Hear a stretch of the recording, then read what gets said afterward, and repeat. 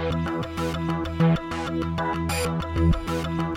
the heart of the state-of-the-art, at the dawn of the next stage in entertainment, you found No Proscenium.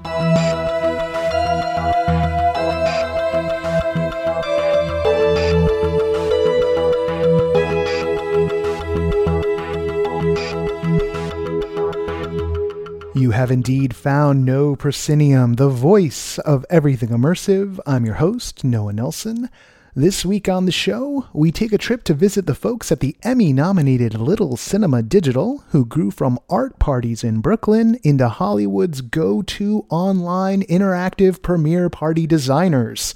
We meet David Hutchinson of GamePath, who are opening Monopoly Lifesized, an immersive gaming twist on the classic board game in London.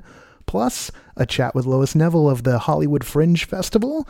We check in with NoPro's arts editor Laura Hess, Immersive 101, and the pick of the week. But first, headlines. Hello, this is Catherine Yu, executive editor of No Proscenium, and here's what's in the immersive headlines for August 6th. A big reveal by Meow Wolf. Find out what a Galactic Star Cruiser trip really costs. Festivals putting some stakes in the ground for next year. And fun facts about Stephen Sondheim. First, an update on some Denver news. The immersive art company Meow Wolf has announced a public opening date of September 17th for its upcoming Denver venue. Convergence Station has reportedly already sold 35,000 tickets. And what is Convergence Station? Well, it is purported to be, quote, QDOT's first multiversal transit station on Earth, with service to EMEA, C Street, Ossuary, and Numina. More on that as it develops. Disney has announced pricing and additional details about the forthcoming Star Wars Galactic Star Cruiser adventure, opening spring of next year. Cabins will start at just over $4,800 for a party of 2 and just under $6,000 for a party of 4 for this 2-day, 2-night LARP-esque adventure. Your stay will include food, drink, lodging, parking, and admission to Hollywood studios for 1 day. And of course, we expect pricing to be even higher for times of peak demand. You can listen to NoPro's review crew react to the cost of the excursion. Just go back one episode to the one right before this one.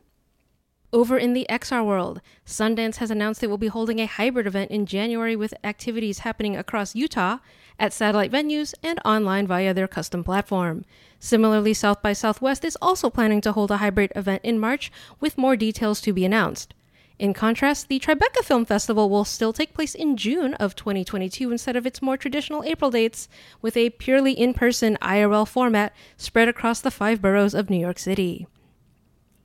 And if you have a sooner festival hankering, Venice VR Expanded 2021 will include 5 special events in VRChat and the inclusion of 35 VRChat worlds, in addition to dozens of experiences available from home, as well as on-site and at satellite venues. Almost all of the works may be viewed from home except for one special event, and if last year's lineup is of any indication, expect the majority of them to require PCVR with a couple of Oculus Quest exclusives. And lastly, in a new book by James Lapine about the making of Sunday in the Park with George, the author briefly describes how his collaborator Stephen Sondheim once considered giving up musical theater to create video games. So while much of theater Twitter was busy dunking on this notion, I went down a rabbit hole thanks to tips from 2 friends, Rich and Brett. It turns out the Broadway composer and lyricist is an immersive creator in his own right, having organized immersive treasure hunts and murder mystery dinner parties for friends in the past. Sondheim is also an avid escape room player, says Victor Blake, CEO of Escape the Room. Sondheim once brought Bernadette Peters to an escape room and emails the company now and again with puzzle ideas. It just goes to show that immersive art and entertainment is for everyone. And these have been your immersive headlines. Thanks, Catherine. Catherine will be back when we do Immersive 101 later in the show. But now, our main story. It's 64, well, it's 7. Don't forget their dance. 7. But the mariachi, there's only 6 mariachi, so... yeah, right, but I just need, only? Why don't we just get rid of it? It's early June 2021, and we're in Vernon, California, an industrial park of a city just south of downtown Los Angeles, inside a converted warehouse that is crawling with stage techs. We are currently blocking staging for a production for High School the Musical, the series. That's Jay Rinsky. He's the founder of Little Cinema Digital. That is happening here tomorrow. A whole bunch of talent and Disney execs are about to come. Andrew Shemedicki, our amazing technical director, is currently blocking and running the troops. Now, Little Cinema got its start as a series of parties bringing movies to life at Brooklyn's House of Yes. The first one was the Jim Henson classic Labyrinth, starring David Bowie. So what are they doing in Vernon? Vernon is the new Hollywood. For that, we have to go back to March of 2020. I know, but like so many stories these days, that's where this one starts. We were 6 weeks out from launching HBO Max, and the events were my responsibility, my whole team's responsibility. Eileen Quast is the former vice president of special events at Warner Media and now runs her own shingle, EQ Collective. We had at least 3 premieres. We had a kids and family festival. We had an animation festival, and we had our main launch event. And, I was asked by my boss at the time. I had 7 days, and he had to come up with a whole new overall campaign. A week to reinvent how events in Hollywood work. The clock constantly ticking. What do I do? It's Wednesday. I've got 5 days to come up with a proposal.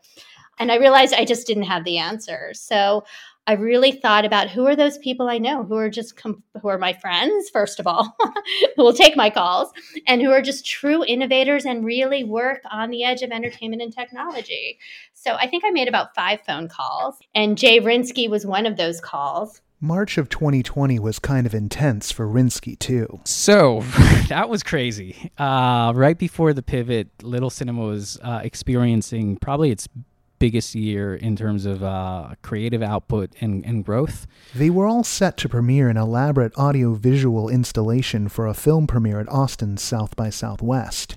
In the years since those first parties at House of Yes, which mingled aerialists, performance artists, and Rinsky's specialty, remixed videos, into participatory art parties, Little Cinema had built a business doing the same for premieres, and they were good at it.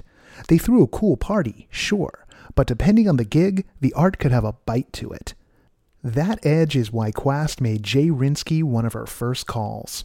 And I said to Jay, you have always produced some of our most special events because you take he always looks at everything through an immersive lens. And when the two of us work together, we always have the same goal. Number 1 is to innovate, and number 2 is to bring whatever these worlds of our series or films to life and to really immerse our guests in them and give them something very special. First up, a trial run of sorts, a premiere party for a TNT series starring Daveed Diggs and Jennifer Connelly. No pressure. So Snowpiercer was very much the first event we did out of the gate virtually, was a film premiere, and we added to it a kind of immersive theater activation because that's what we wanted to do, and that was what was most interesting. The event started before showtime, with guests receiving a box filled with cocktail mixers, booze, and branded glassware, the swag bag delivered.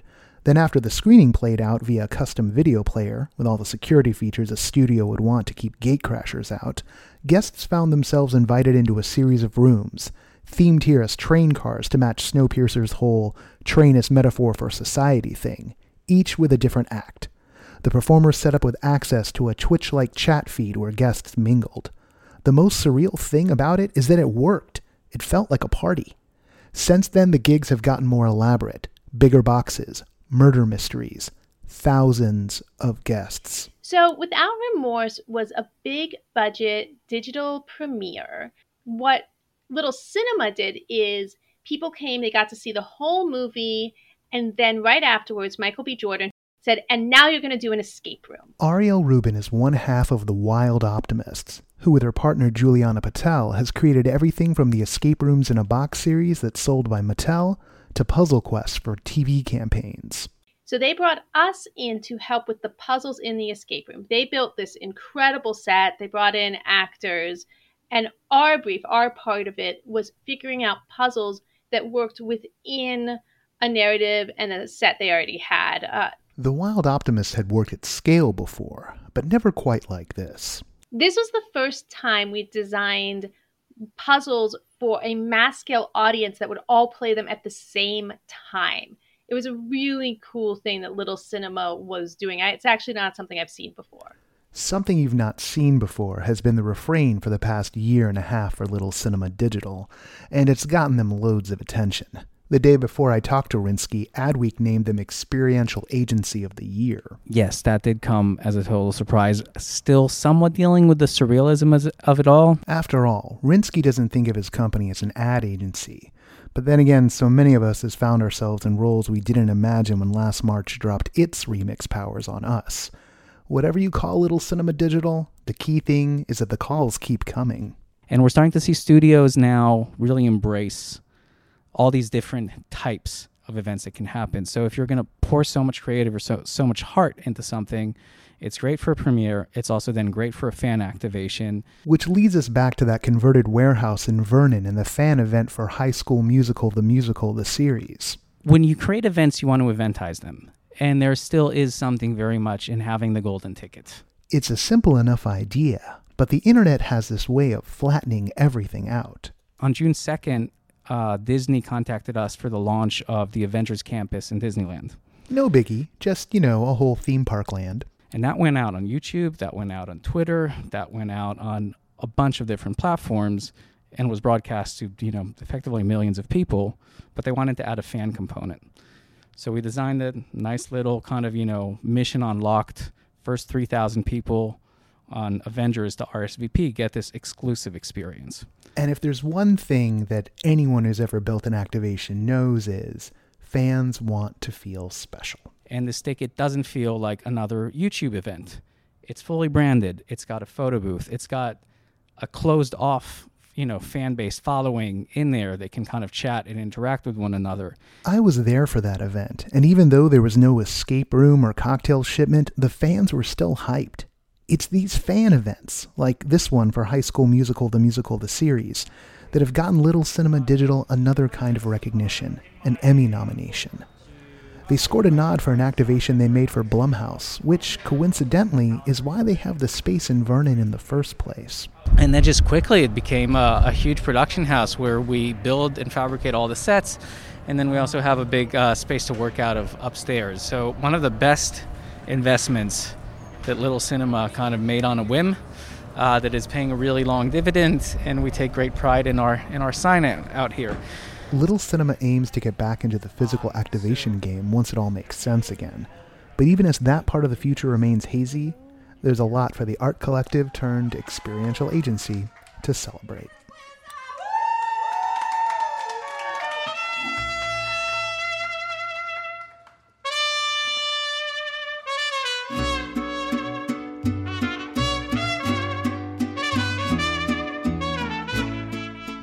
If you want to hear more of our conversation with Eileen Quast about what makes premiere parties tick, or catch our chat with Jay Rinsky, keep an eye on the backer-only podcast feed in the coming week. That's where our Patreon backers get the bonus goods, including our growing video library. Check it out at patreon.com/noproscenium.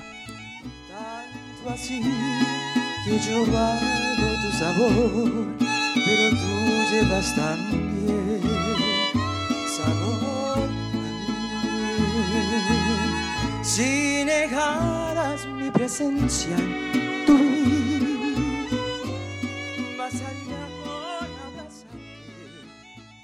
Once again, we've reached that part of the show we like to call Immersive 101, where we tackle one of the fundamental tenets of our immersive world.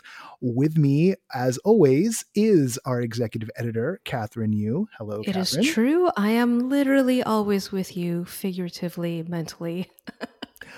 Slack says this is true.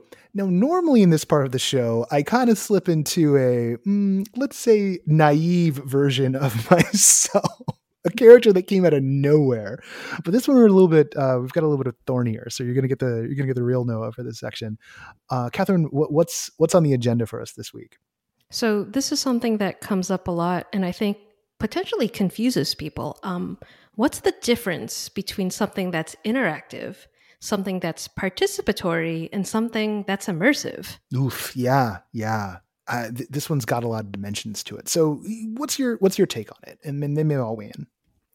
So sometimes we will see experiences that are participatory in that the entire audience in aggregate is perhaps choosing an outcome, or they're voting, or there's a poll. So Kinda there's like what that happens level on of Twitch, right? Yeah, exactly. Or Yeah. a game show. You might vote for your favorite character or who you think is going to win. So that's the audience kind of participating at a bigger scale in aggregate. There are other experiences that are interactive. So you might find something that feels a bit more video game like, where you're doing stuff and the experience is responding in kind, but that doesn't necessarily make it immersive. So if we go back to our original definition of immersive, we're thinking about things that the audience is on the same level as the show performers and environment. As a corollary to that, I'm sure you've probably played some kind of game where you're fiddling and there's knobs and there's buttons and it doesn't feel like anything's actually happening.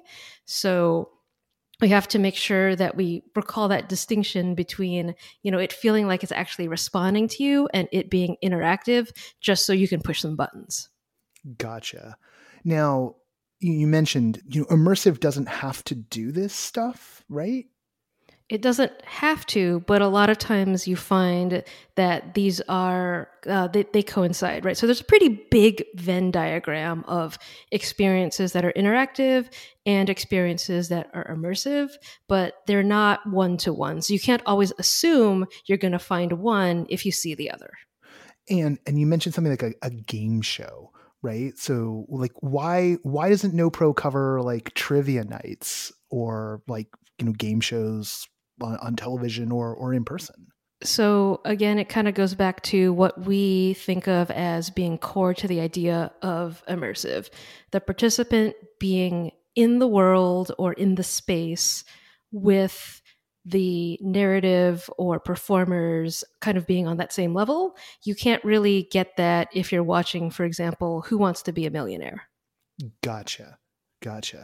You might be the person that gets called to be a friend, or if you're sitting in the audience, maybe you're, yelling at the person what to do, but you aren't really playing the same game that they are. Exactly. All right. Hopefully that cleared it up for people. I know we can get fairly esoteric, and we're hoping that this, after a month of these, that we're demystifying. So we'll see what everyone's thinking of this segment. Catherine, thank you so much for coming on the show for this part of the show, and for whatever other parts of the show you're in this week, since we're recording this a month ahead of time. So. All right. Thanks, Noah. Still to come on the show, Monopoly Lifesized in London, the Hollywood Fringe Festival. We check in with Laura Hess, No Pro's arts editor, and the pick of the week. Hey, do you like the show? Then please let everyone know. We need to grow the audience, and the only way we do that is through word of mouth. You don't need to blast it all over the place. Just tell a friend. If everyone told a friend, we double our listenership. That's how math works. It's great. So please tell somebody. We do a lot of work, and we'd like more people to hear, please. Thank you.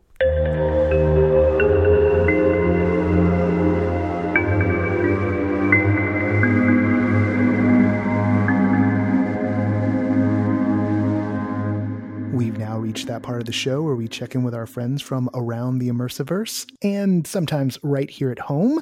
This week, it's going to be right here at home. We have the arts editor for No Proscenium. That would be Laura Hess. Laura, how are you? I'm great. You've been bouncing around the immersive art universe a lot lately. Share with us some of your adventures, if you will. Yeah, it's such an exciting time. I was lucky enough to be able to go to Las Vegas and explore the new Area 15 experiential playground, and dove into Meow Wolf's Omega Mart, also explored Museum Fiasco's current art installation called Cluster by Playmode Studio. I went into Wink World, which is an exhibit created by Chris Wink, one of the 3 co-founders of Blue Man Group.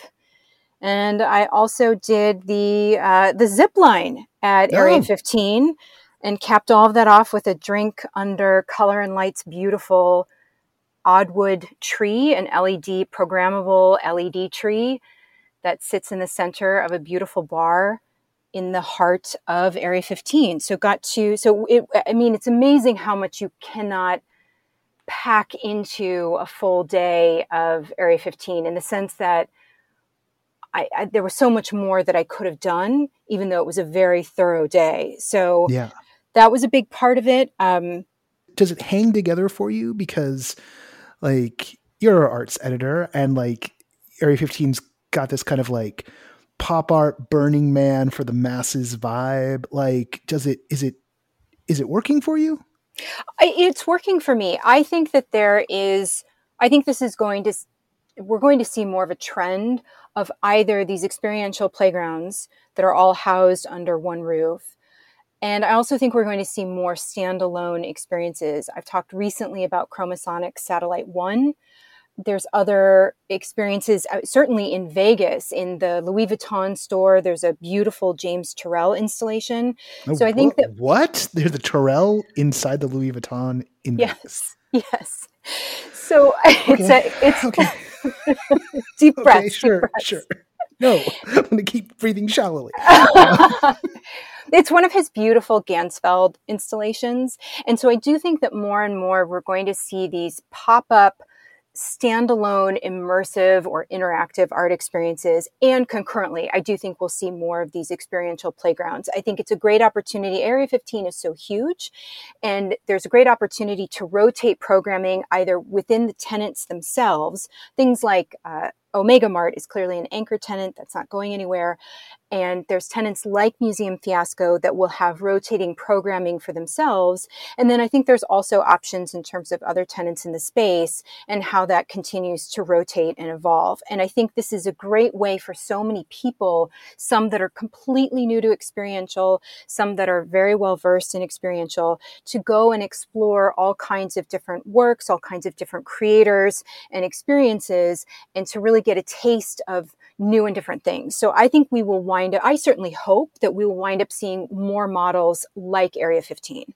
Is this also kind of a turning point? So there's that playground model, Mm-hmm. but there's also, there's the traditional art world, and there's even like, the festival world that's looking at experiential and installation as, I don't know, like a growth vector for them. Like how is that dialogue going? Because I know you've also been to like, you've been to stuff that UCLA put on, Mm-hmm. You just hit up the LA art show. How is this playing out as a trend? Well, so I think you had a really interesting conversation, I think it was last week, with Michaela Ternaski Holland about Tribeca. And she made a great point around how Tribeca was really looking to use New York as a backdrop, looking to integrate the New York environment, the people, the communities in really active and resonant ways. And I think that especially film festivals have been, during the pandemic, have been utilizing and incorporating these hybrid models very, very well. And of course, there's growing pains. There's things that maybe didn't work as effectively as intended or as and originally conceived. But I think overall, there's been so much great work in terms of these hybrid models, also the accessibility, opening this up so it's not such an exclusive ticket. And I don't know that the art world is following suit or is following suit yet at the same pace. So with the LA Art Show, there were some online talks by artists, curators, institutions. There was a virtual tour that you could take, although there were some technological hiccups with that. But there really wasn't a hybrid presentation either remotely and then in person. I felt like it's still chasing, or maybe not chasing is the right word. I want it to be chasing some of the experiential models more. I think that the art fair model has become really rather stagnant. And I think it needs to innovate, it needs to be reimagined, and it needs to evolve. It needs to be more interactive and experiential, whether that's in person and or remote digital options.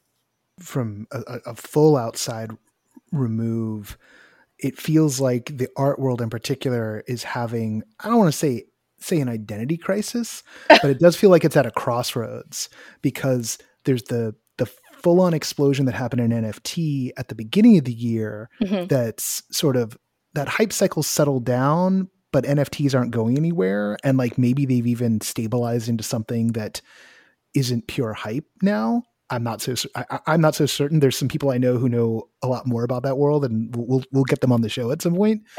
But at least there is some work being done in those spaces that are kind of really gorgeous. Like I'm thinking of like the work that say Sutu's doing, but Sutu's also working in AR on projects like Brianna's Garden, which is at Tribeca, but is also like cranking out these like really crazy hand-drawn neons. And I don't know, like I feel like there's all these different ways they could go. But maybe sometimes the devil's in the detail. So were there some pieces at the LA Art Show that you found particularly compelling this time out? There were two that I'd like to cite. So these were both part of Diverse Art LA, which is a separate section. It's curated separately from the overall show. And this year, Diverse Art LA focused on women and non-binary artists that are working at the intersection of art, science, and technology. And there were two artists. One is Mexican artist Carmen Argote. She's based in LA. She had a 12-minute short film, and it's called Last Light. And this is described as a meditation on memory and walking in LA. This is not an interactive piece, but I want to spotlight it because I do think that we are, as we transition, we're still very much in the pandemic, but I also think that mentally and emotionally, a lot of people are just needing and wanting to be done. They want to move on, at least in terms of the experiences, the entertainment that they're seeking. And I think that is completely valid. But I also want to highlight that, especially because we're still in the pandemic, we have not really had a chance to process what we've all been through. We're still in it. And this work, Last Light, does a beautiful job. So it's this 12-minute short film with voiceover. And it's this gorgeous meditation that I think really facilitates a sense of processing. It's very poetic. It's very emotionally resonant. And it reminded me that it doesn't behoove us to sort of try to box up our feelings around the pandemic, or to try to shelve those and sort of with the mindset of like, I'll deal with that later. That we do need art that is referencing the pandemic and everything that we've been through, maybe not so directly, maybe a little bit more indirectly, a little bit more allegorically, but I think it's absolutely necessary. And I think we're so ready to move past this. I think that so many people don't realize maybe how much we need this type of art. And the other piece that I do want to highlight is by an artist named Ana Marcos, a multidisciplinary Spanish artist who specializes in electronic and digital art. And this was an interactive experience. It was powered by AI, and it's AI capturing through observation various facial expressions, body expressions, biometric measurements, and then it is able to deduce even emotions from, or potentially deduce emotions from facial expressions. And so this really questions identity and how data is mined and viewed and used with or without our consent. So this involved two separate rooms, and there was sort of an observation room, and this kind of HAL like 2001 HAL like AI that would, when I stepped away from the immediate observation line, which is across from a specialized mirror that captures your movements, I was alone in the room at that point, and because I was no longer on this mark, the AI started talking out loud and asking if anyone was there. Did anyone want to engage with it? So it also felt like there was a very thoughtful presentation of flipping that switch, because I was also observing it, but I'd stepped outside of the parameters for it to be able to observe me. And so there was an interesting kind of conversation, although sort of, behind a double-sided mirror type of conversation between me and this AI. And then in a separate room, it projected the recording of its observation of me and the various emotions and biometrics that it had evaluated and deduced. So these were two standout experiences, and I really wish that the LA Art Show would incorporate more of this type of work alongside. I'm not saying the fair should completely pivot, but I think we need more of this dynamic, interactive work in conjunction with the more traditional presentation of booths that have maybe more static works. All right. Well, I'm always in for the weird interactive installation. That's why this whole show exists. So I'll agree with you. I'm sure there's plenty of people just like, I want my paintings without you weirdos around here, or I want my NFTs, but not us. We got a point of view. So Laura, thank you so much for jumping on the show this week and opening up the art world for us. Oh, it's absolutely my pleasure. Thank you so much.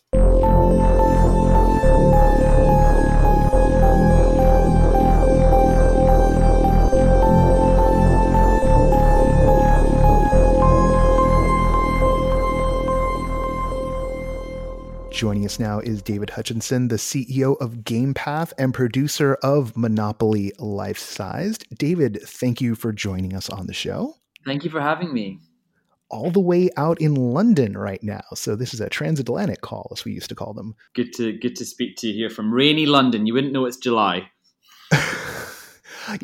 Honestly, LA, I don't want to brag about how mild of a July we're having, because if I do, I'm going to get hit with a heat wave. And then I have to feel bad for my friends in the Pacific Northwest.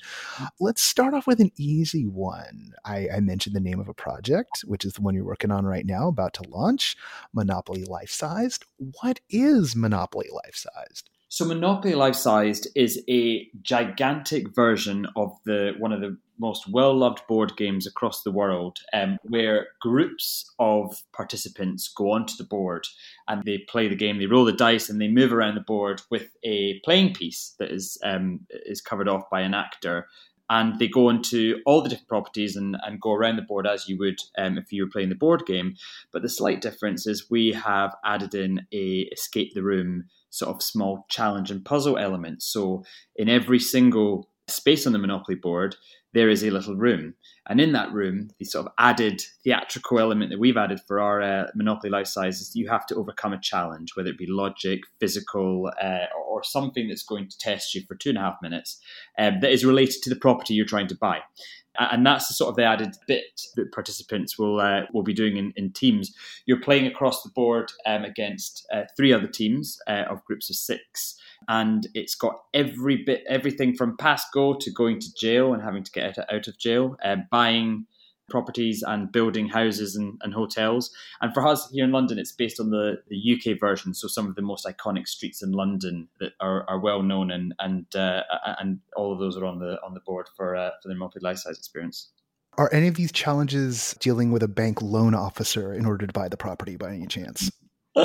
There is some there's some real challenges. I mean, keep going. No, I love it. I crack a joke and you're ready to go. Let's do it. Yeah, no, I love it. It's but what I will say is that the more expensive the property, the more challenging the activity. And what we've tried to do is we've also tried to give each of the games a bit of a modern twist, because with something like London, there's the historic nature of some of these iconic streets, but they've really changed in the last 70 years since Monopoly became a thing. So we've merged some of the historic iconography of these streets and areas of London with some of the more modern and trendy aspects of the city. So it is really a whirlwind tour of London, whilst you're also trying to buy all the property and make sure you come out the game with the most assets.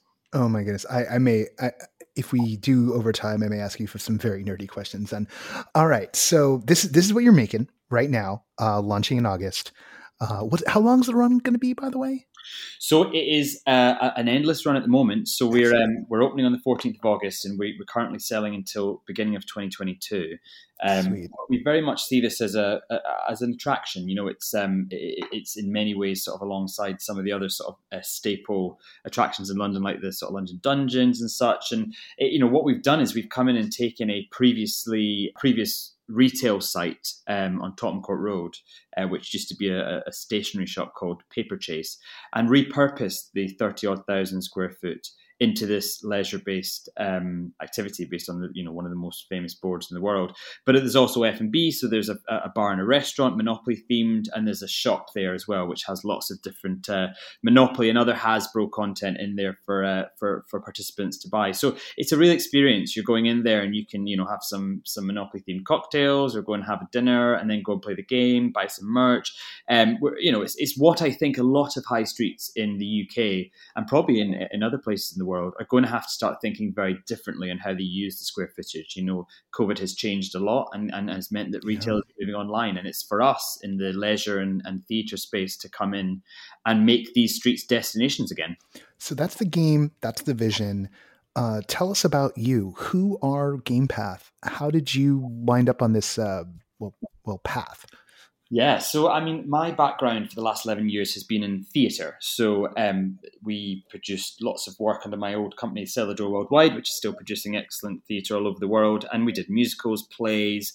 But, what I noticed, and I think what a lot of other people have noticed, and companies have been doing it for a lot longer than we have, is that the way that audiences want to engage with live arts and entertainment is changing. And certainly some of our younger demographics want to have more impact on their night, and where perhaps a 2.5 hour traditional musical would have been, the main demand in a city like London. I do think things are changing. And I think that, with some of these amazing companies like Punch Drunk and Secret Cinema are starting to test the barriers between, how much of an experience is narrative led and you can impact it, with how much the participant and their group of friends can really change the direction of their night and how they consume it. So that was interesting. But what we felt was a space in the market which wasn't really being targeted was that, a huge sector like the gaming sector hasn't necessarily been the focus of any company in that space. So where a lot of them were sort of filmed to immersive experience titles or whatever, we felt there was a huge number of IP and games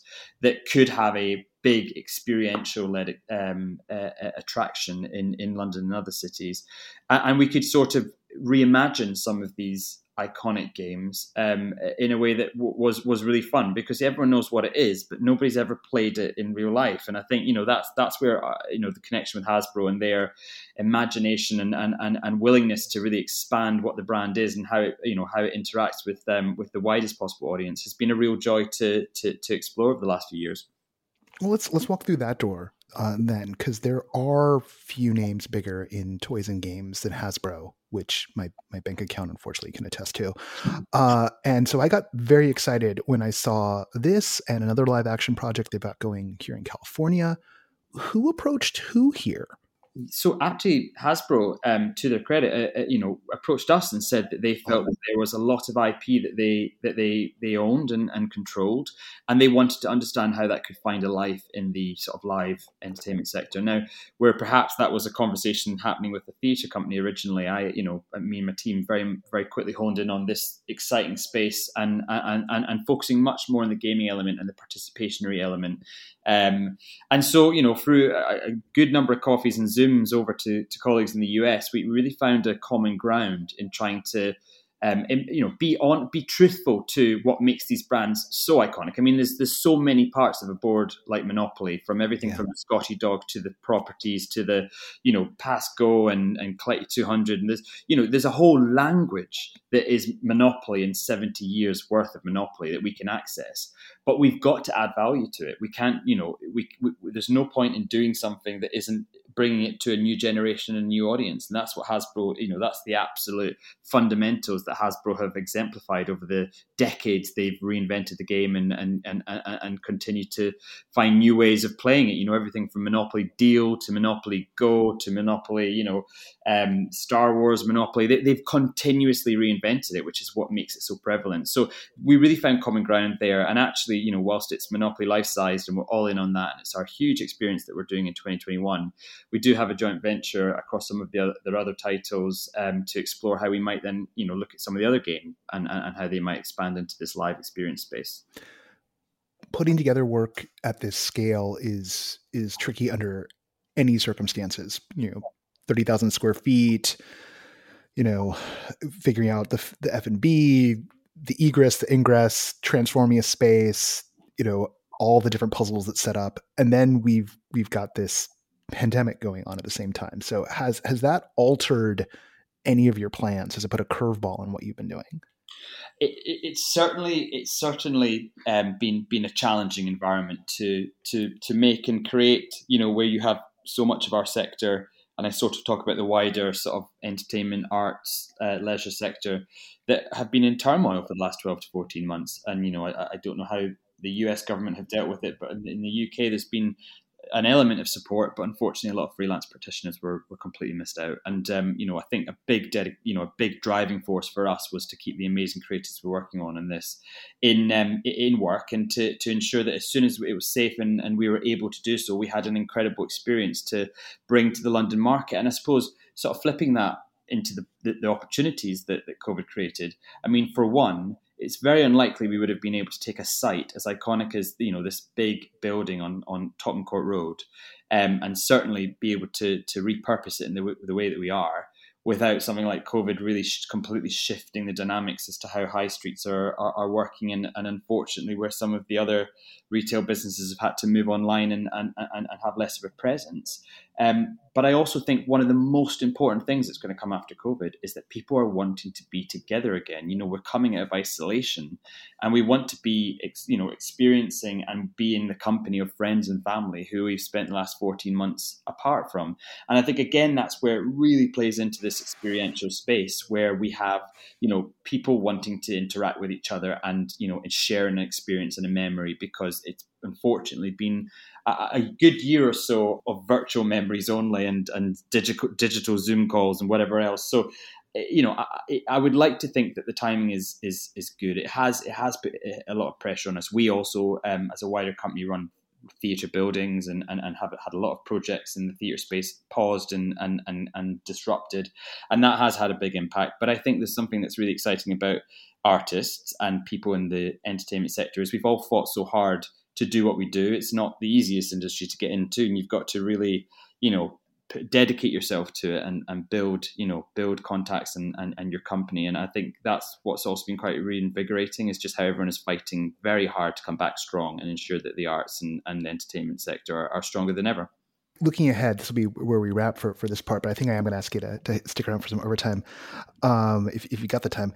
This is the start of a new path for your team. What's the next move on the board for you?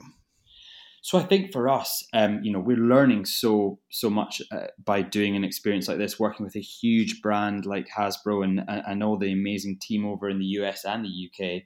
And absolutely got an eye on how do we not just look at other experiences and titles in the sort of gaming experience space, but we also believe that Monopoly Lifesized can travel and can move into lots of different territories, because there is so many different versions of Monopoly. You've got versions of it in almost every single country in many different languages. So we'd like to really explore how this can move and actually find different locations across the world. But certainly the relationship with Hasbro and some of the other board games we're exploring is exciting. And to be honest, these things take 3 to 4 years to develop if you want to really spend the time correctly on developing them and testing them and making sure that they're something that are quite exciting experiences. But we're also having some interesting conversations with some of the TV studios that have sort of gaming-led film brands and other things that could be really interesting. So I think the idea is, Monopoly Life-Sized, we're all in on it. We're really excited about it. We can't wait for audiences to come in to experience it mid-August. But we do feel like the world could be quite excited about this. And actually London, whilst it's the flagship, is just one city. And we'd love to bring this to a much wider audience. All right, David, this is very, very exciting. Do you have a few minutes to stick around? Absolutely. All right, we're going to nerd out. So, folks, check the rest of the feed for us getting nerdy. I'm going to start with a very dorky question in a second. But until then, David, thank you for jumping on the podcast today. Thank you for having me.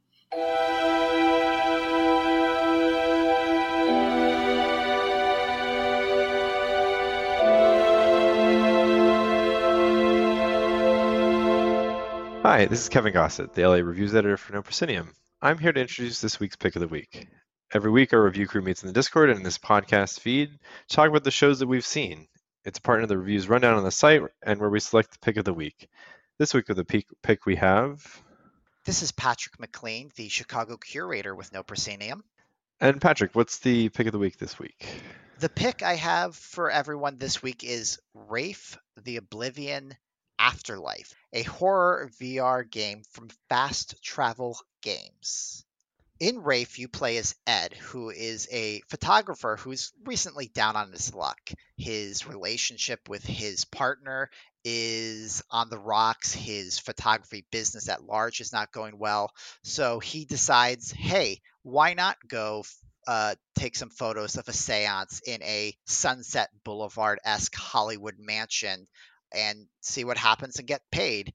Unfortunately for poor Ed, he is killed in the proceedings of the situation, but he's not dead. He actually comes back as a wraith, essentially a ghost who is caught between the living and the dead and has to piece together what happened, who killed him, what happened to the other guests.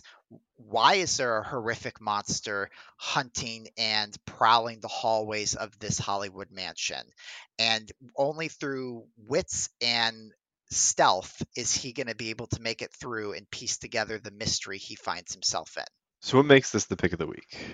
While this is a little bit more of a video game compared to some of the other VR experiences we talk about on No Proscenium, what I think Wraith does really well comes down to three elements.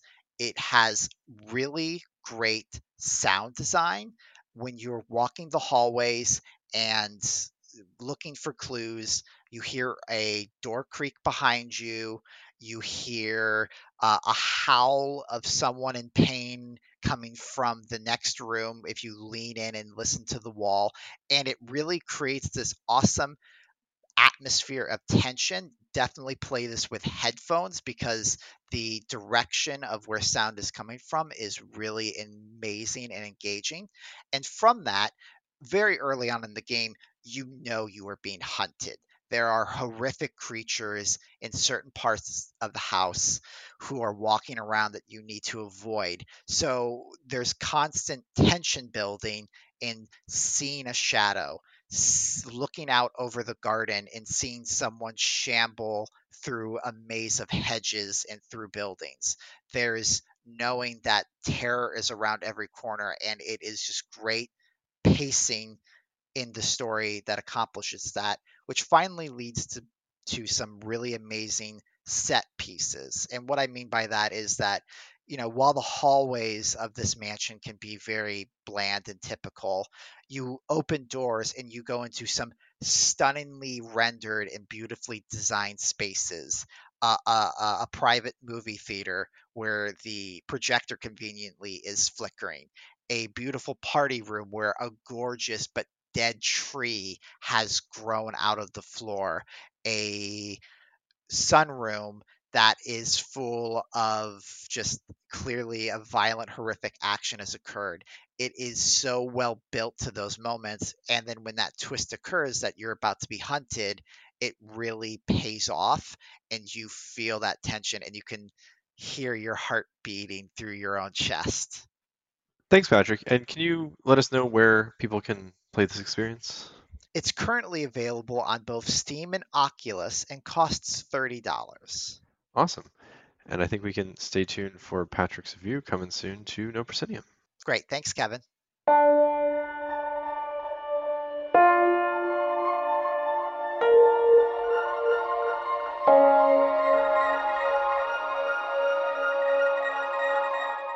Each year, the Hollywood Fringe Festival galvanizes the Los Angeles theater scene and always has a big impact on the immersive theater scene here in LA. Of course, the year still being what the year is, Fringe is going to look a little different this year. And we have Lois Neville, Operations Director for the Hollywood Fringe Festival, joining us to talk about what's up with Fringe this year. Lois, thanks for joining us on the show. Thank you so much for having me, Noah. I'm thrilled to be here. Lois, before we dive into it, just you've been with Fringe a couple of years here. What's your background with the festival? Yeah, I've been with the Fringe for 10 years now, which is crazy that I'm 10 years older than when I started. But I started out as a volunteer. I just loved the community and I wanted more. So I continued to ask for more every year. Volunteered. I've worn 3 different hats, so 3 different positions, and new to last year, operations director now.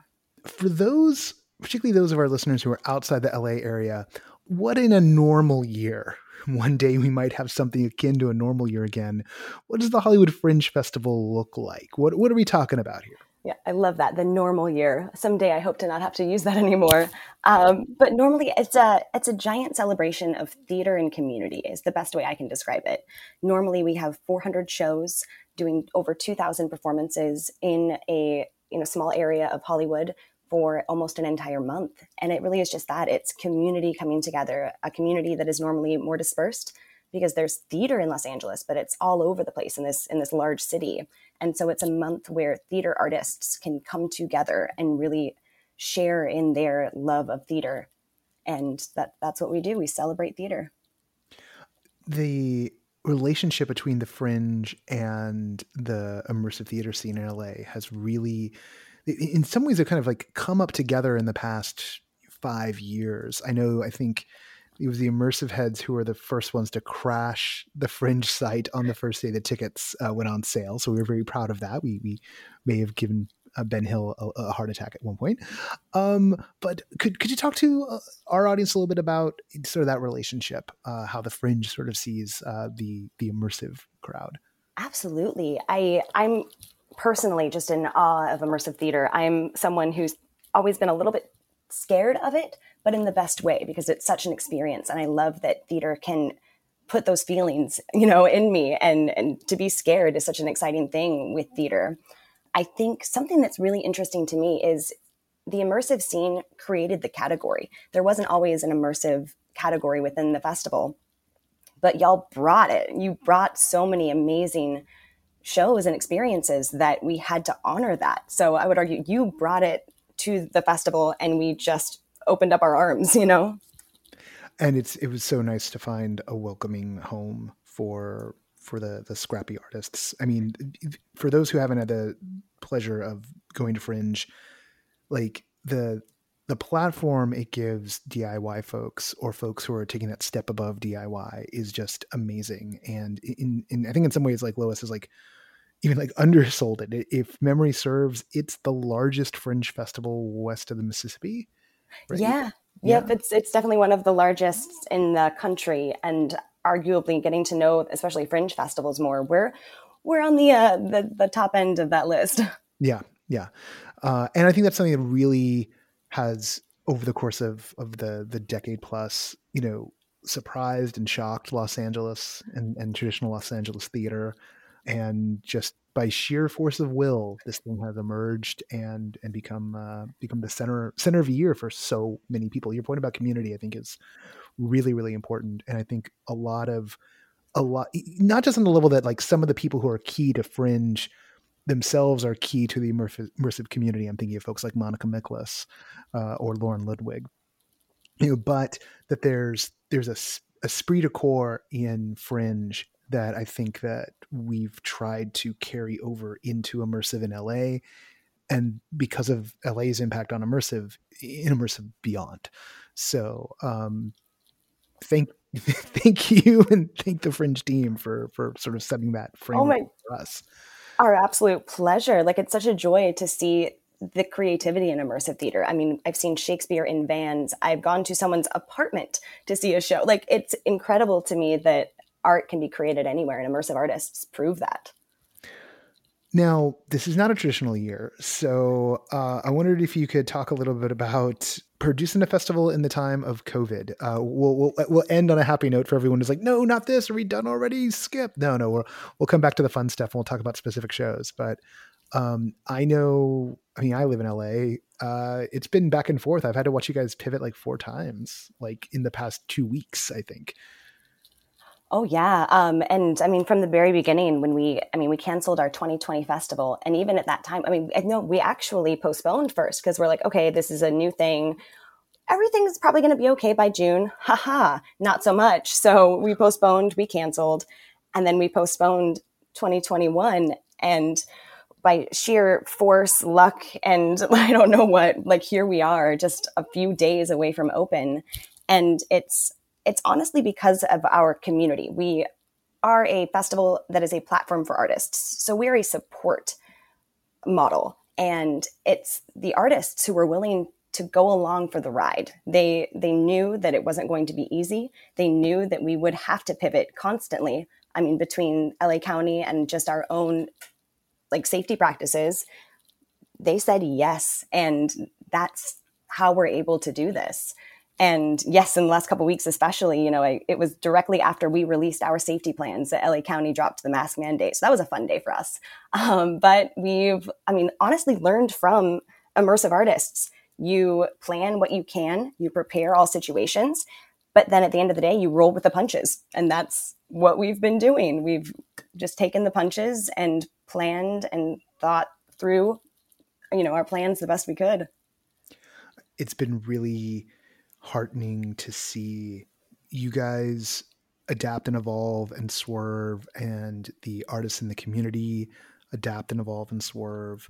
There's a resilience here that can be really exhausting to have to practice for certain. I think we need, all of us need to acknowledge that like this stuff is not easy, but it also is inspiring to see the drive to create and the drive to have community overcome those obstacles and adapt as needed.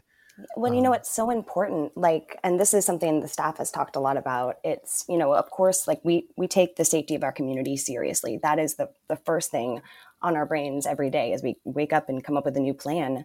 But we are also very aware that the longer we hold off and that the artist community holds off, we're buying into the absurd notion that art is not essential.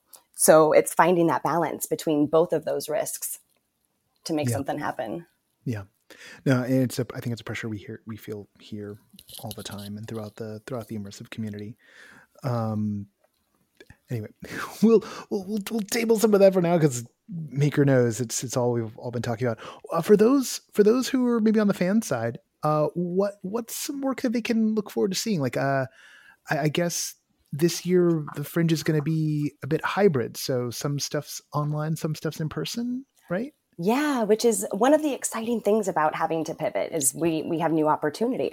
So we are a real hybrid festival where we have live stream like in the moment, not digital, recordings that people can watch whenever. So live in the moment theater and then also in person. And a lot of shows are doing both at the same time, which is super exciting to be able to open up the audience for those shows.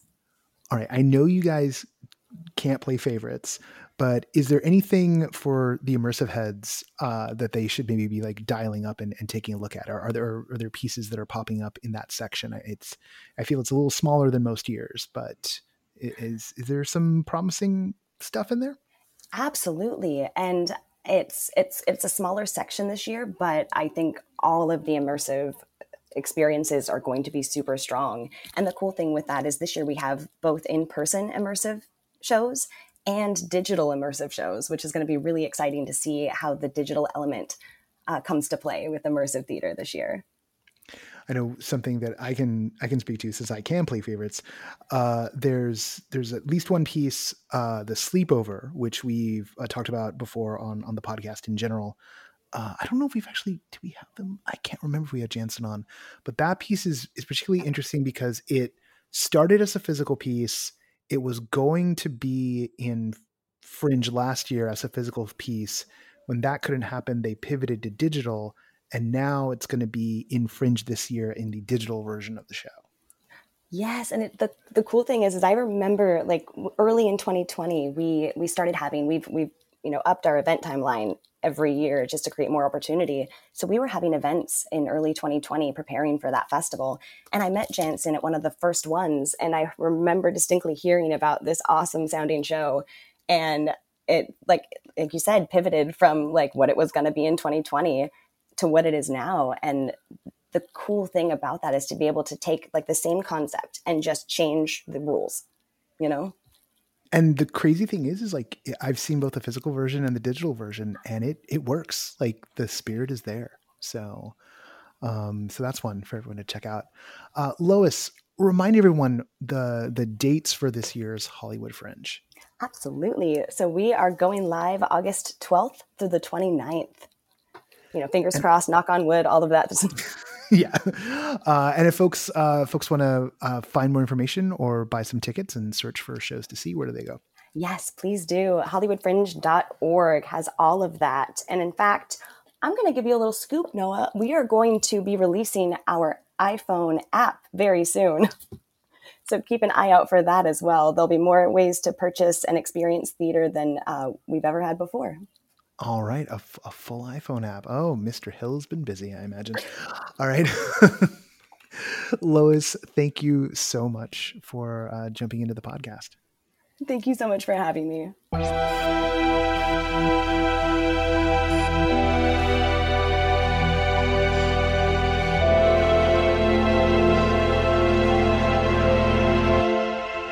And there you have it. We have reached the end of another episode of No Proscenium. Thank you so much for listening to the show. You'll notice we didn't call out any new Patreon backers this week because we didn't get any. So maybe that's going to be you. Patreon.com/No Proscenium. I don't joke when I say it's our only income source.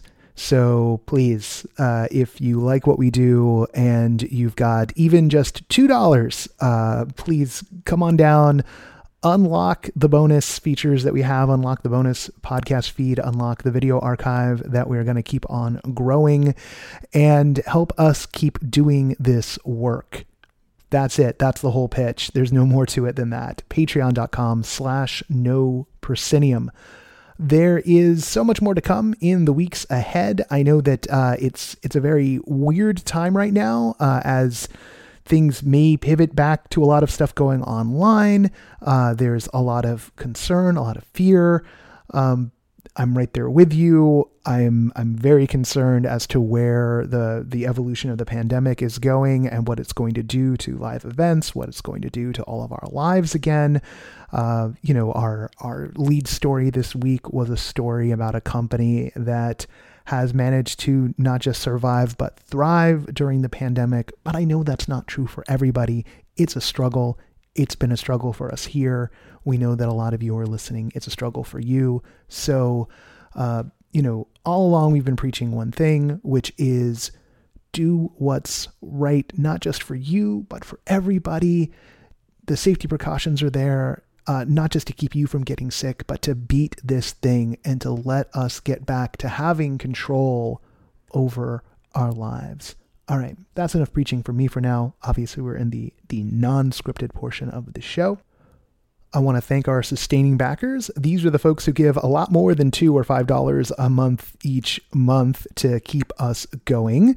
They're at patreon.com/No Proscenium.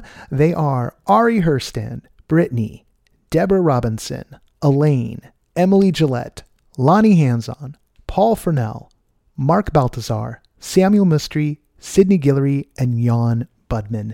Thank you all so much. I'm still in utter awe that you're still with me after all these years. And I could not do this without all of you. So thank you.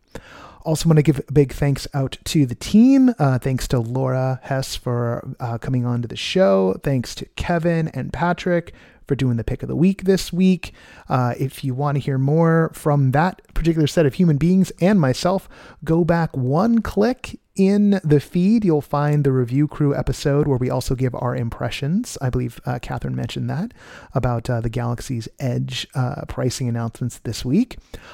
Spoiler alert, kind of hit our expectation zone. We did not get sticker shock, but we do talk about the people who did get sticker shock. I spoil my own work. Why do I do that? I don't know.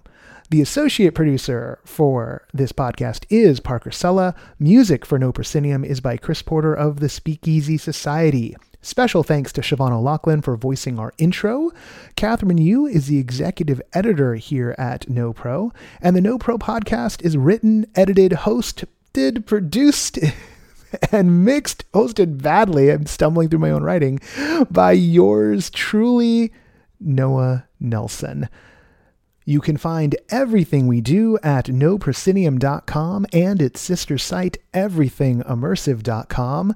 Search for No Proscenium on your social media platform of choice, and you will find us there. It is the nightmare from which none of us get to escape. All right, that's it. Until next time, I'll see you at the show.